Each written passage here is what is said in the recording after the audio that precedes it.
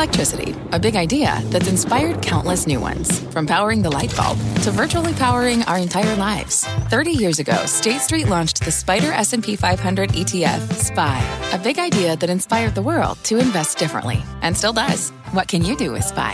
Before investing, consider the fund's investment objectives, risks, charges, and expenses. Visit ssga.com for a prospectus containing this and other information. Read it carefully before investing. SPY is subject to risks similar to those of stocks. All ETFs are subject to risk, including possible loss of principal. Alps Distributors, Inc. distributor. All right, thanks very much, Kelly and Tyler. Stocks under pressure in Monday trading as we head into the final 2 weeks of the year, sitting right now at or near session lows. Now, this is the make or break hour for your money. Welcome to the Closing Bell. I am Dominic Chu in for Sarah Eisen today, and here's where things stand in the market right now. You can see the Dow Industrials down just about 1% or so, 30,618. The S&P 3804 down 1.25%. The Nasdaq Composite down 1.75%, 10,520. The Russell 2000 small caps 1.5% declines, and the 10-year benchmark Treasury note yield drifting higher to 3.58%.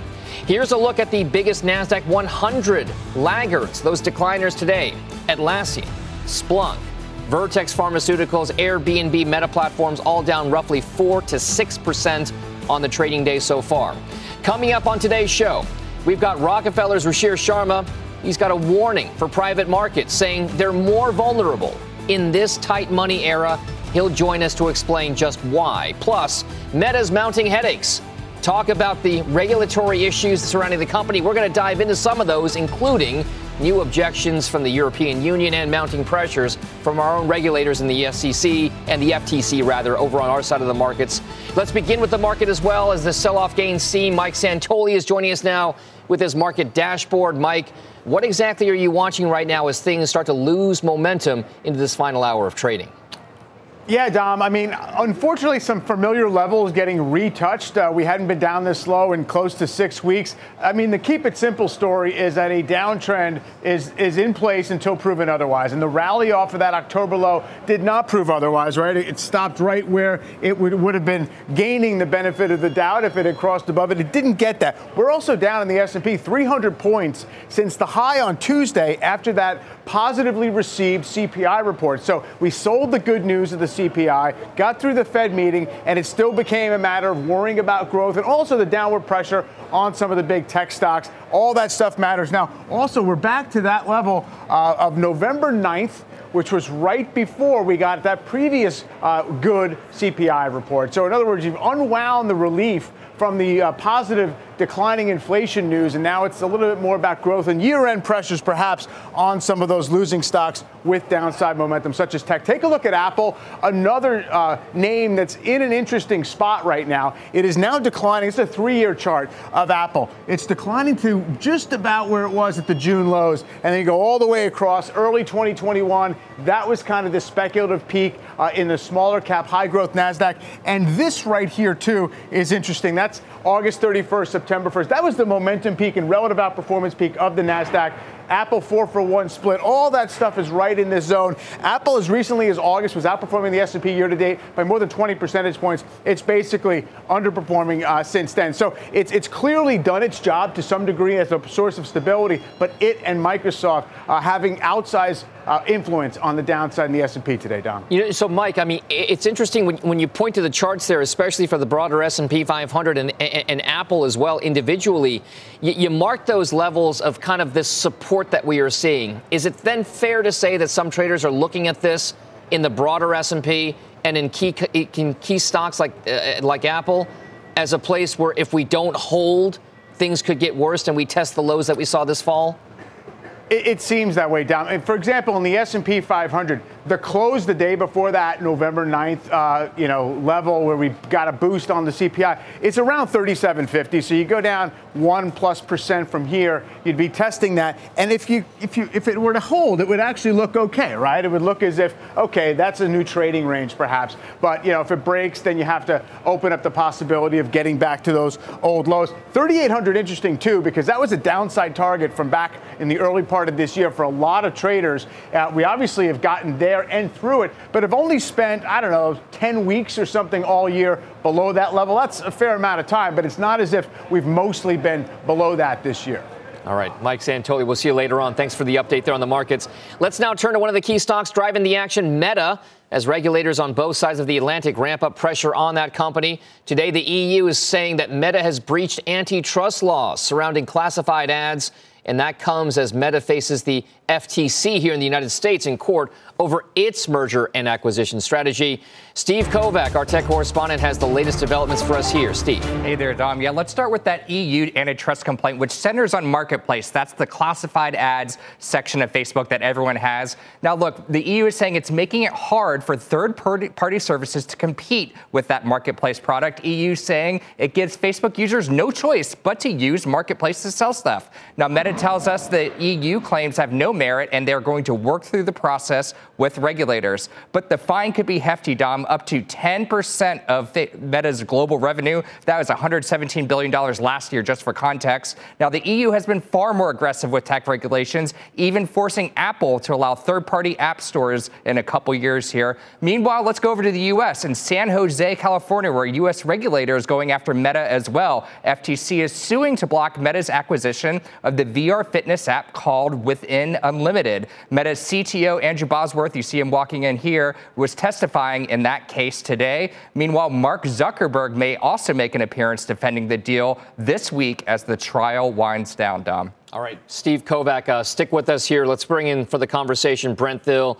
Covers Meta, a lot of these other social media names. He's over at Jefferies. Brent, Steve lays out an interesting case developing right now. It has echoes. It feels like deja vu with maybe Microsoft back in the day with the European Union, some of the problems that Alphabet and its subsidiary Google has had with European regulators in the past as well. Can you put it in context for us, Brent? How significant is Meta's problem with the EU compared to, say, Microsoft's or Alphabet's back in the day? I think right now it's really hard to handicap, Dom. It's impossible. But I think we can say this, that Meta stock is embedding a lot of these key concerns, trading at a low-teen earnings multiple. It's the cheapest name in large-cap internet. So a lot of these concerns are already embedded. The number one question we get on the internet side of Jefferies is, what about regulatory for Amazon, Facebook? You go through the list. And ultimately, no one really knows exactly what the outcome will be. I have a hard time believing that 10% of their global revenue is fair for trying to put classifieds into a social media network where if you're looking for something, you should be able to find something that you'd want to buy or sell. Seems kind of common to do that. So I think the EU has probably been a little too overreaching. Obviously, you have the U.S. issues, and I think the U.S. regulatory is not going to get any easier and may even get more difficult here as well. So I think this is an overhang for the group, and it's something investors should consider when they're coming into the group. But again, I think it's really impossible, covering tech for the last 20 years. It's impossible to handicap these situations other than to say they're already trading at discounted multiples, the fear of the recession, the fear of a reset to numbers still. We think a lot of that's in the stock today. All right, so Brent, if that's the case, you have, in essence, in a way, handicapped it, right? You're trying to play the odds as best you can with the information that you have. So in your mind, at what point does Meta become that screaming buy if things are already built in and the stock has lost a tremendous amount of its market value over the course of the last 12 to 18 months? I think everything starts to become more baked in early 23. And the reason why is that all these companies still have to clear the deck for the pending recession. Our house view, again, is that we're in for a hard landing, not a soft landing. As we go into next year, our economists have forecasted a bigger pullback later in the year in terms of the overall environment. So if that's the case and it's worse later in the year, this could be stretched out, and a recovery could be 2024. We hope that's not the case. But in that situation, investors will start to look at clearing the deck of numbers for the back half of 23 and early 23, and won't start looking at these names probably until 24 numbers. That would mean it would be until the fall of next year, would be a bearish scenario when tech investors would start to come back in. Is it a possibility? We think it is, based on the overall environment. But I think ultimately Q1 and Q2 for overall tech are going to be very difficult earnings periods, and the realization of the headwinds that are coming in at us I think will have to be put in. Now, the multiples have been compressed. We need all the companies now to really fully cleanse the numbers, if you will. And once that happens, tech investors will jump back in the pool. Until that happens, they're not touching it. And you can see it today with all of tech down again. Yeah, I mean, so Steve, I mean, it's a fair point. If you look at all these stocks right now, they are all down and they're moving lower. They're losing momentum. For Meta Platforms in particular, though, this is about leadership. This is about the person at the helm, the guy whose grand vision has led to the 2/3 of its value being lost over the course of the past 12 months. This is about Mark Zuckerberg and what the metaverse holds for Facebook/Meta Platforms.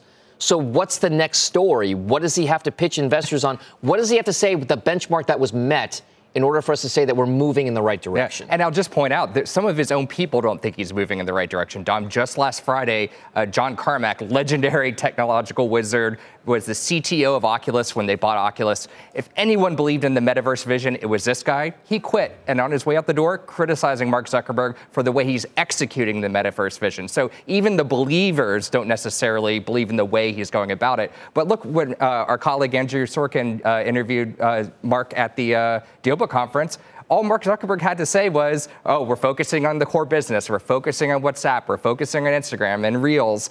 Boom, people start liking it, eating it up. So as long as he can refocus the conversation, it seems, back to the core products, the actual money-making products, then it works out for him. All right, there are some investors out there who've given a lot of companies like Amazon or Meta, in this case, some runway, I guess, to look at some of these things. All right, Steve Kovac, thank you very much for the thoughts there. Brent Thill, always great to get your thoughts. Thank you. We appreciate it, sir.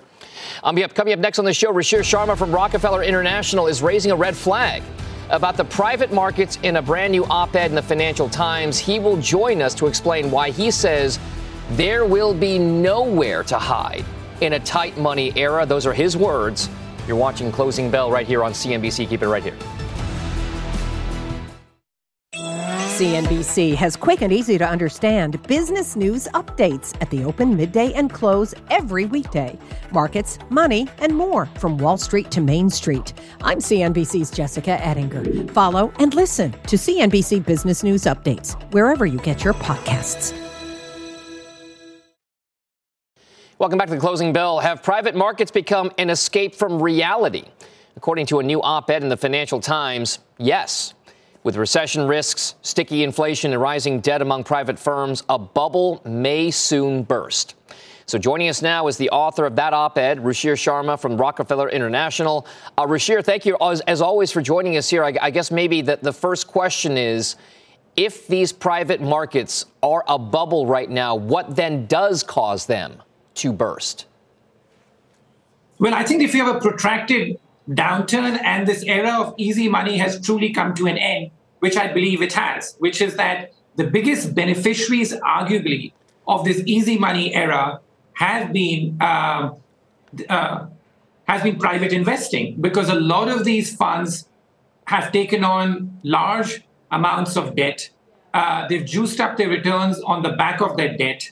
And also that's where I think a lot of people today are hiding.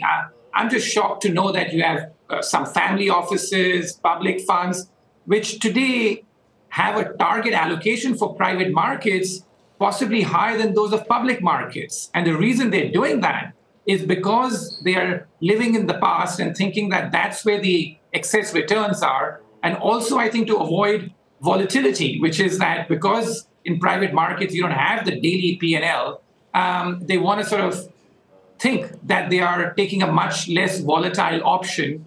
And once, though, that adjusts properly, I feel that volatility in these assets will go up dramatically. So, yes, I do feel that the private markets are a bubble and are in the process of popping, triggered by the end of this easy money era and the persistence of possibly higher rates. All right, so Ruchir, the liquidity issue, the rising rates are a big part of the story. I wonder how much of it is also investor psychology. For the longest time, folks wanted to get into private markets because there was the velvet rope mentality, right? They weren't allowed in. Everyone saw the returns from decades ago saying, I want a piece of that. Now I can get it. Do we think that there is still that appetite for that kind of private investment, especially when there is still that kind of gate up there for certain investors out there? Oh, yeah, I think that many people are still seeking private investments, but as I write in the piece, that there's no good story which too much money can't spoil. So what began as a pretty sound idea, led by legends such as David Swenson at Yale University, where he sought to invest in private markets as a way of providing people with long-term capital to try and get long-term returns. When he was doing it, he was among the very few people doing it, among the pioneers to do it. Then he got great returns out of that. The problem is that in the last few years, you had a rush of capital. So you have so much money chasing the few deals out there because everyone wants to get in, that there's a massive valuation premium on private investing now. And I think that that's where things have gone wrong, that there's far too much money chasing the few deals, and they're all looking at past returns without realizing the fact that it's a different story when you have little money out there and that's selectively chasing deals. So, at the top of the hour, you had a great discussion about, for example, tech companies. And I think that this is what's really going on. The big winners of the easy money era were the US market as a geography, tech funds as a sector, growth investing as a style, and private investments as the vehicle. I think all four of these are going to be upended by the change of this regime towards a more hard money era that has begun. And we've already seen the effects of that in the other markets. And a lot of people are still hiding in the private markets because they have not been forced as yet to market fully. But I think the longer this downturn lasts and the more protracted this rate rise cycle is, you're going to have no choice to do that. All right, Ruchir Sharma, we didn't even get to talk about the transparency aspect of mark-to-market and everything else. We'll have to save that part for another discussion. Ruchir Sharma, thank you very much. We'll see you soon. Let's now get a check on the markets right now. The Dow is right now down, floating just above the session lows, just down about 1% or so. The S&P 500, you can see they're also down roughly 1 1/4%. We are again near the session lows, not exactly at them, but the tech-heavier NASDAQ composite down about 1 3/4%. Shares of Moderna have lost some of their pandemic gains so far this year, but Michael Yee from Jefferies says COVID is an old story, and there's a new opportunity in story for shareholders. He will join us next to break down his brand new upgrade on mRNA when Closing Bell comes back after this.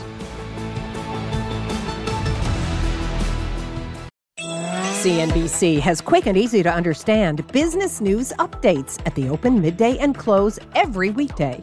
Markets, money, and more from Wall Street to Main Street. I'm CNBC's Jessica Ettinger. Follow and listen to CNBC Business News Updates wherever you get your podcasts. All right, welcome back to the show. So how is this for an outperformer? Take a look at shares right now of Madrigal Pharmaceuticals. They're surging by roughly 250% in today's session.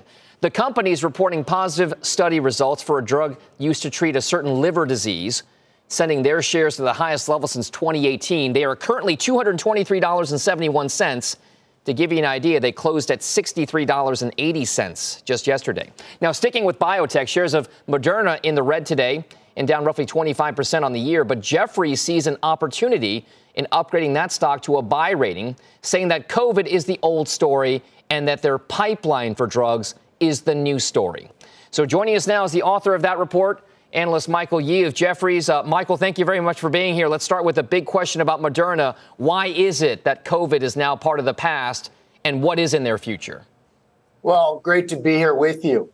COVID is definitely a bit of an old story. Certainly, we're now into year 3 or 4 of the outbreak. And as you look at what the stock has been doing, it's already been down 75% over the last couple of years after reaching the highs. And people are quite fatigued on Wall Street about talking with the COVID sales.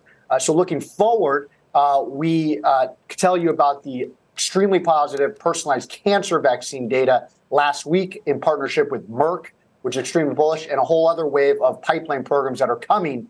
And so now investors are looking forward to what's around the corner, not talking about the old COVID story, which everyone's pretty tired about talking about. Now, the big part of this story in your mind is PCV cancer. We're talking about basically a very, it's not extremely rare, but it's a type of blood disorder right? And the possibilities that mRNA-type vaccine products could help solve that issue. How big of a market are we talking about? And could this lay the blueprint for other types of cancer treatments down the line? That's a great question, and it's exactly what we're talking about, is that the cancer vaccine, the personalized cancer vaccine, which was partnered with Merck, showed stunning melanoma data last week, and Merck is quite bullish. The point is that Merck is also starting a lot of new studies, including in lung cancer, and essentially this program could work in many, many tumor types. It could be a $10 billion type of opportunity. So if you take the cancer indications, which obviously show the power of the platform, as well as imminently soon RSV vaccine data coming up imminently. And of course, I know everyone in New York and around the world have been hearing about RSV. There's certainly a lot of stuff coming over the next month, the next year, that are going to be important and send the stock a lot higher this year. And before we let you go, mRNA is a big deal. We know that. We know that the technology being used has also been used by Pfizer in concert with BioNTech with regard to their COVID vaccine. What other people out there could be beneficiaries of this kind of cancer advancement? Well, look, I would just say that the bottom line is Merck, as I'll say again, is keenly interested in it, paid them a bunch of money and was quite bullish on the last earnings call. They've spoken positive about that. Certainly other big pharma companies as well, I'm sure, are taking a close look at this given the recent data. And so going forward, I think the bottom line is a story that has obviously come well off the highs. If you take a look at the stock chart, certainly poised to rebound in 2023 as people look to the new pipeline. All right. Michael Yee on the upgrade of Jeffrey over at Jefferies. Thank you very much. We appreciate it. Now, it's been a rough year as well for the banks on the whole, with names like Citi, Bank of America falling more than 25%, and some regionals down a whole lot more than that. Up next, RBC Capital's Gerard Cassidy lays out why he's optimistic about the banks in 2023, even in the face of a potential recession.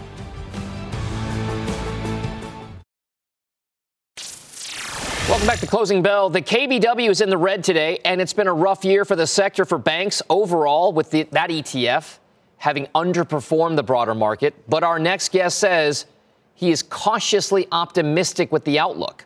Joining us now is RBC's Gerard Cassidy. He covers the banks for a living. Gerard, I got to say, the financials have been a call for a lot of folks for a long time, and they just haven't really worked out for a long time. So why are you optimistic about the banks? What's changed in your mind?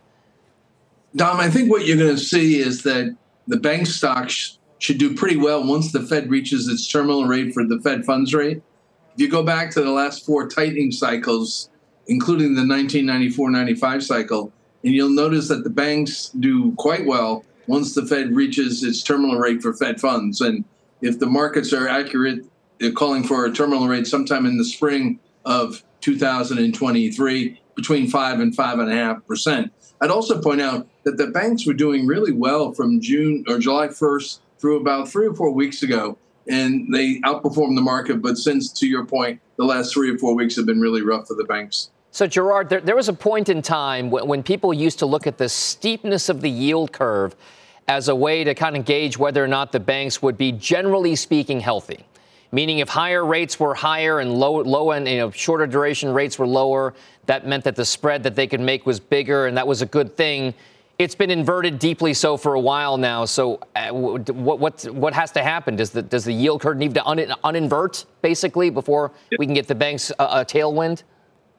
No, that's a good point, Dom. I would suggest that the banks, when you look at the sensitivity to interest rates, they're far more sensitive to the front end of the curve than the long end of the curve. Now, granted, of course, when they make commercial real estate mortgages, it's off of the 5 or the 10 year. Of course, auto loans sometimes are off, the 5 or 7 year. But most of the lending is done off the front end of the curve. And so banks will tell you that when they see rates go higher, 75% of the benefit of rising rates comes from that front end of the curve. So the yield curve itself, yes, we'd like it to be steeper, but it's more important that front end of the curve stays high. So if the Fed raises rates, let's again say 5.25%, and they stop, and they don't move on rates for 12 to 18 months, well, then you're really going to see the banks do quite well because the margins are going to hang in there like they've done in the past. Is there going to be any kind of a mean reversion, Gerard, in your mind with regard to bank valuations? Right now, despite the underperformance, JP Morgan still trades at a hefty premium on a price to book value basis versus, say, Bank of America or Citi, other of those money center type banks. Are you playing for better times ahead for BAC or Citigroup or regional banks versus JP Morgan?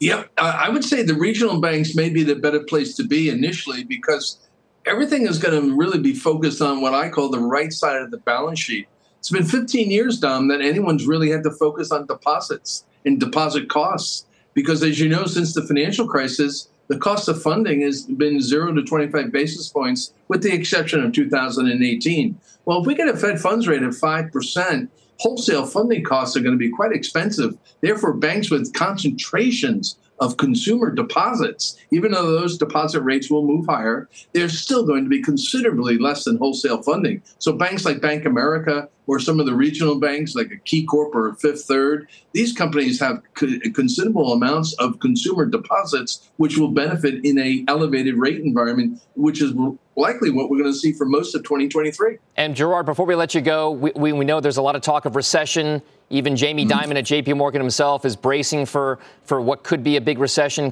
in the coming year. Are banks okay if a recession comes? That is the $64,000 question. It's a very good one, and it really comes down to the severity of the downturn. If you think it's an 08-09 recession as a bank investor, that's the severity of this one, then don't own a bank stock. On the other hand, if it's a mild recession like 01, then you can own bank stocks because their revenue growth from the net interest income that they're generating, even with a stable interest rate environment, will more than cover the cost of higher credit. So we would say it's really going to come down to the deepness and or shallowness of the recession. A shallow recession, the banks will do well. All right. Gerard Cassidy at RBC Capital Markets covering the banks. Thank you very much. We appreciate it. You're welcome. Here's where we stand in the markets right now. We got the Dow, the S&P, and the NASDAQ all drifting lower here by roughly 0.75 to 1 3/4%. Disney shares are dropping today following the release of Avatar 2 over the weekend as box office results missed expectations. Coming up next, we'll discuss why the movie is so important to Disney's future.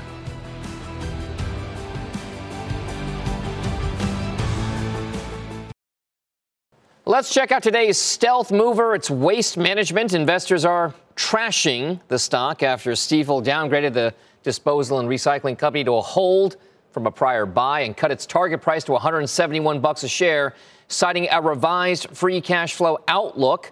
But the stock has been anything but a dumpster fire this year. This year, it's really handily outperforming the major averages, just slipping around 6% or so. And so far in 2022, the S&P is down 20% in that same time. So you can see pretty decent move, relatively speaking. Now, after the break, Dan Suzuki from Richard Bernstein Advisors says the Fed will not be the main driver of markets next year. He tells us what the key catalyst will be and what he's watching instead. That story plus the latest on Tesla and Disney when we take you inside the market zone.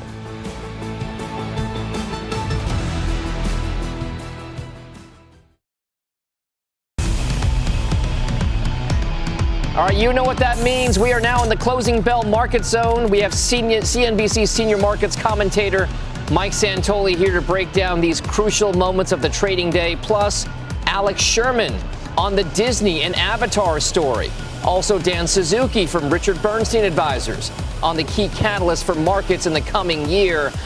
Let's start, Mike Santoli, with the way this market has set up. We were looking like we might find some stability post-Fed and that post-Fed sell-off, and we've kind of just been losing steam throughout. Nothing panicky, but just downside motion. What do you make of the price action?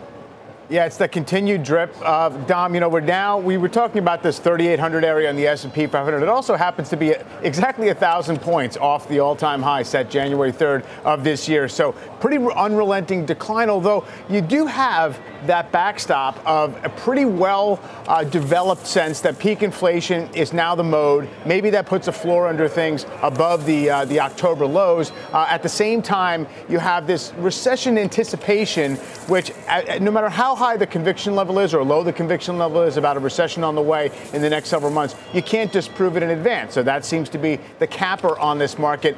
The big mega cap growth stocks, though, continuing to lead the downside, also just says, look, their valuations continue to bleed lower from premium levels, and maybe there's some tax loss selling in there, and there's sort of a prolonged give-up phase in that trade. All right, so there we're showing kind of what's happening with the mega cap stocks right now in the markets. We're also going to talk a little bit about what's happening with Disney at the bottom of the Dow today after Avatar's debut missed box office estimates. This is the big sequel to 2009 in that James Cameron film that took in $134 million in domestic sales versus, by the way, an expected $175 million this past weekend. China's sales were no better. It was expected to make $100 million there, but reported only making $57 million. That's a big part of the downside today in the Dow and the Disney side of things. CNBC.com's Alex Sherman joins us now. So, Alex, this is a big deal from a story standpoint. How important is it to Disney that Avatar 2 succeed?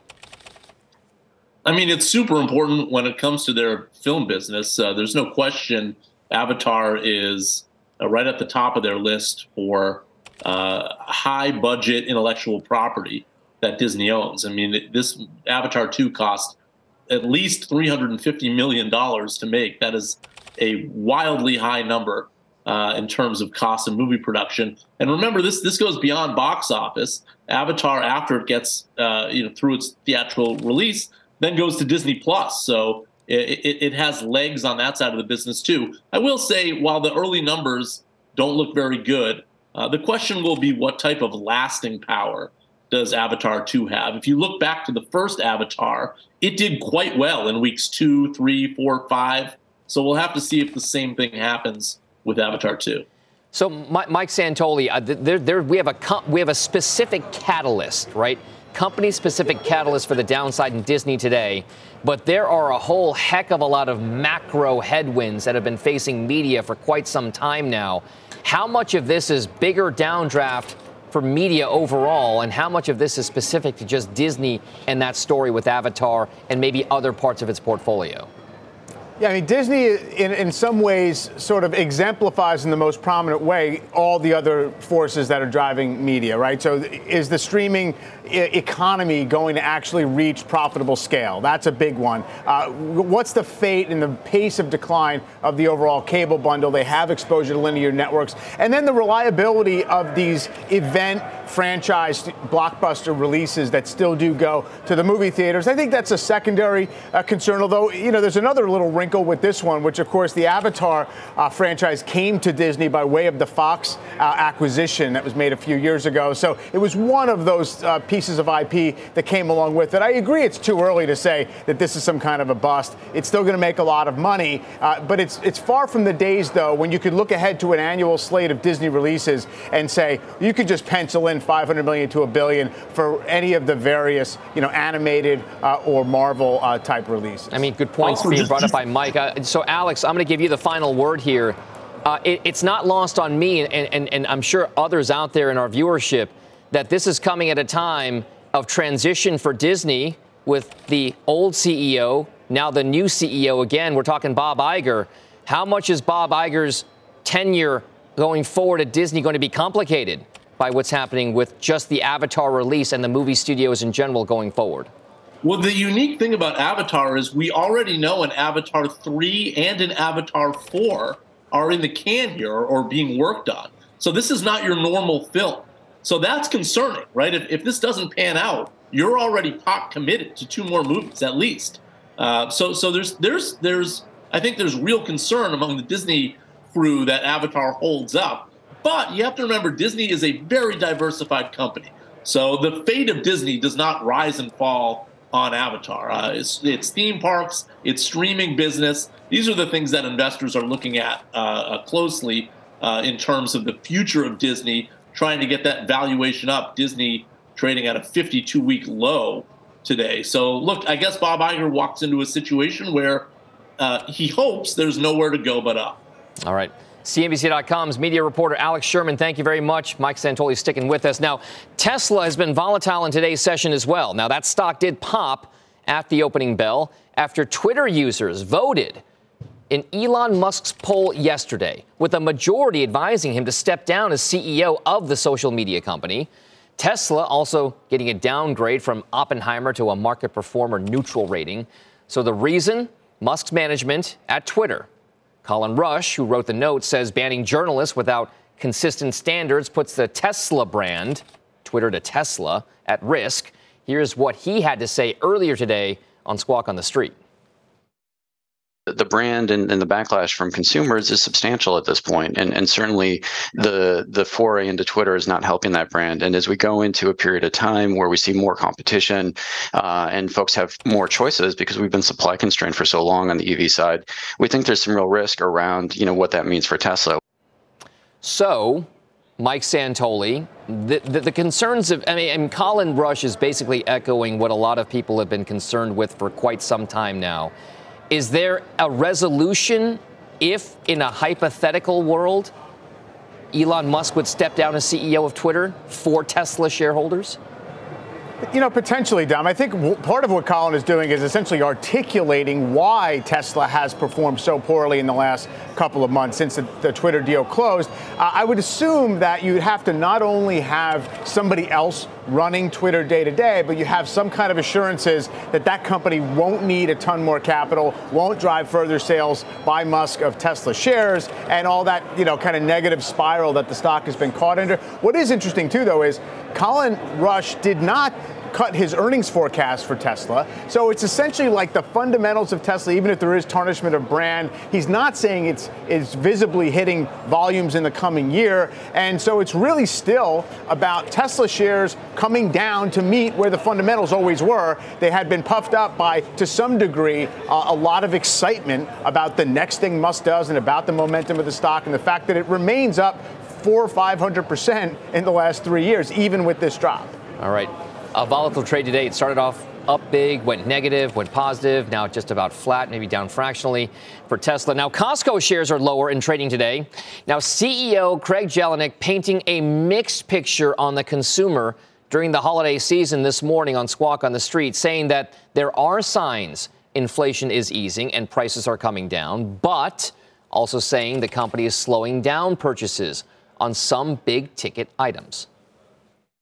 I think we're being very careful in terms of what we buy in jewelry, televisions, and probably furniture, and maybe relatively careful next year of what's going to happen in apparel. I think right now, unemployment is still in a relatively good place, but every time you turn around, particularly in some of the technology jobs, people seem to be getting laid off. And I think people are saying, wait and see, and let's see what happens going into next year. All right, so it's a retailer, and some folks like to look at it kind of akin to Walmart, like a consumer staples-ish type play because of the nature of the products it sells and the regularity with which people go to it, Mike. How much is Costco a barometer for the consumer economy and maybe more so for the broader markets, if at all? I would say a bit more than Walmart is. There is a kind of a bigger ticket, small business, discretionary type aspect to Costco that's not quite as fully present in Walmart, which is much more grocery. But I also think what he's essentially saying is echoing a lot of the color we're getting from a bunch of retailers. People spent the 2 years coming into this year buying a whole lot of stuff. They don't need as much stuff, even though incomes remain higher, substantially higher on average, and gasoline prices are way down from the spring and summer.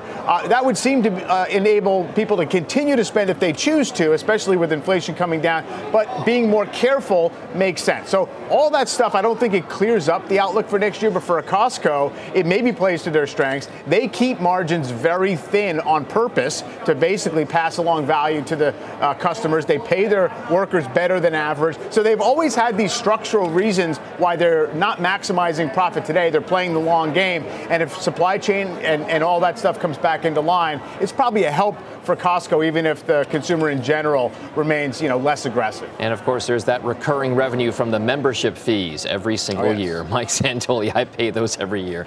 Thanks for being with us. We'll let you go to get ready for overtime at the top of this hour coming up. Now, let's get back to the broader market. Stocks are on pace for their fourth straight session in the red. Let's bring in now Dan Suzuki. He's the Deputy Chief Investment Officer over at Richard Bernstein Advisors. Dan, thank you very much for being here with us. Throughout the course of the hour, we've explored a lot of different big picture and company-specific themes. Generally speaking, it is not panic, but it feels as though the market is heavy and it wants to go to the downside. What can get this market stable and back to the upside again? Yeah, Dom, I think, well, first of all, thanks for having me. I'd say right now there's a tug of war going on between, the slowing growth dynamic and the pace of that slowdown. And I think the general consensus is that growth is going to slow into next year, but people have gotten really confident about the idea that that's going to be a pretty dramatic first half slowdown. It's very, very possible that slowdown takes a lot longer than what people are positioned for, and that could actually result in a near-term sort of dynamic where things aren't as bad as they seem and things actually surprise the upside. I think there's way too much focus on the Fed. I think more or less the market's pretty priced for that. That's why you're seeing a very different dynamic in terms of, the reaction to the Fed function, because I think that's not going to be the surprise going forward. What will the surprise be, Dan, going forward? Because it begs the question. Yeah, Don, absolutely. I think the big surprise factor is going to be growth and the trajectory of that growth. I think right now, you have basically people that think we're headed for a soft landing, that this is basically as bad as it gets and things are going to reaccelerate here. You have another camp that things are going to completely collapse in the next 3 months. I think, both ways you could see surprises or you could see something in the middle, as I was alluding to, something that drags on for a lot longer than what people are positioned for, which could actually hurt both sides of that trade. If you're looking at the growth side of things, then that means that you have to be scrutinizing what the earnings story is going to look like, especially for this all-important fourth quarter for many of the consumer companies out there, because we are a consumer of a nation in America with a lot of our GDP tied to that consumer picture. So what exactly then do we have to look for in this upcoming earnings season that would either validate that view on slowing growth or surprise you and say, hey, maybe things should get better from here? Tom, I don't think it's going to be a rosy earnings season by any stretch. I mean, the reality is we're going into an earnings recession. I think that's what the fourth quarter will bring with it. And at the same time, you have companies that are seeing this slowing environment. They're seeing the profits recession, and they're going to have to set guidance for next year. You'll probably see a lot of companies actually pull guidance and say that the environment is too uncertain, and you'll have a lot of companies that actually have to set the bar a lot lower than where the analysts are. So I think from that perspective, that's something you got to be mindful of. And the reaction from markets may actually not be that bad to that. Depending on you alluded to the idea that markets are already pretty pessimistic. But I think that, over the course of the next couple of quarters, that's going to be a continual drag, is that lowering of earnings expectations. And that's going to be a tough headwind for markets. What's going to be, Dan, we've got just about a minute left here, maybe a little less, the key parts of the market that we have to talk about, we have to scrutinize. Is it going to be tech and comm services? Is it still energy and oil? Is it that resurgent healthcare trade that's kind of played out over the course of the last several months here? Dom, I mean, obviously, I think you have to scrutinize every part of that trade that you just mentioned. I think tech, innovation and growth, you want to continue to avoid that area of the market. I think we're in a bubble that continues to deflate. There's more air that has to deflate. And the fact that we've had the bear market tells you that that's not going to be the leadership of the next cycle. So we should be thinking about what that leadership is. But for the very here now, given that we're going to a profits recession, given that liquidity is continuing to tighten, I think the number one thing you should be focused on is defense, high quality defense, and then looking in the next couple of years into where those value and long-term opportunity trades are. All right. Dan Suzuki over at Richard Bernstein Advisors, thank you very much. Great to get your thoughts. We'll see you soon. All right, now, as we take a look at what's happening with the markets right now, we do have a situation where the Dow is down 150 points. Now, that's important because that is well off the lows of the session. So we saw that slowing picture throughout the course of the intraday session, only to see now in just the last half hour or so a real reversal trying to gain back some of that ground. It's been more impressive in the Dow and the S&P 500, less so in the Russell 2000, less so in the NASDAQ Composite, which is a little bit tech heavier on that side of things. We have seen a little bit of performance in terms of overall picture, with technology leading some of those declines to the downside. And of course, Meta Platforms is a key focus for that as well. So keep an eye on what's happening right now. We've got Rockwell Automation ringing the closing bell at the New York Stock Exchange. at the NASDAQ. It's Oxygen that does it for us here at the closing bell. We'll send it over to Overtime with Michael Santoli. CNBC has quick and easy to understand business news updates at the open, midday, and close every weekday. Markets, money, and more from Wall Street to Main Street. I'm CNBC's Jessica Ettinger. Follow and listen to CNBC Business News Updates wherever you get your podcasts.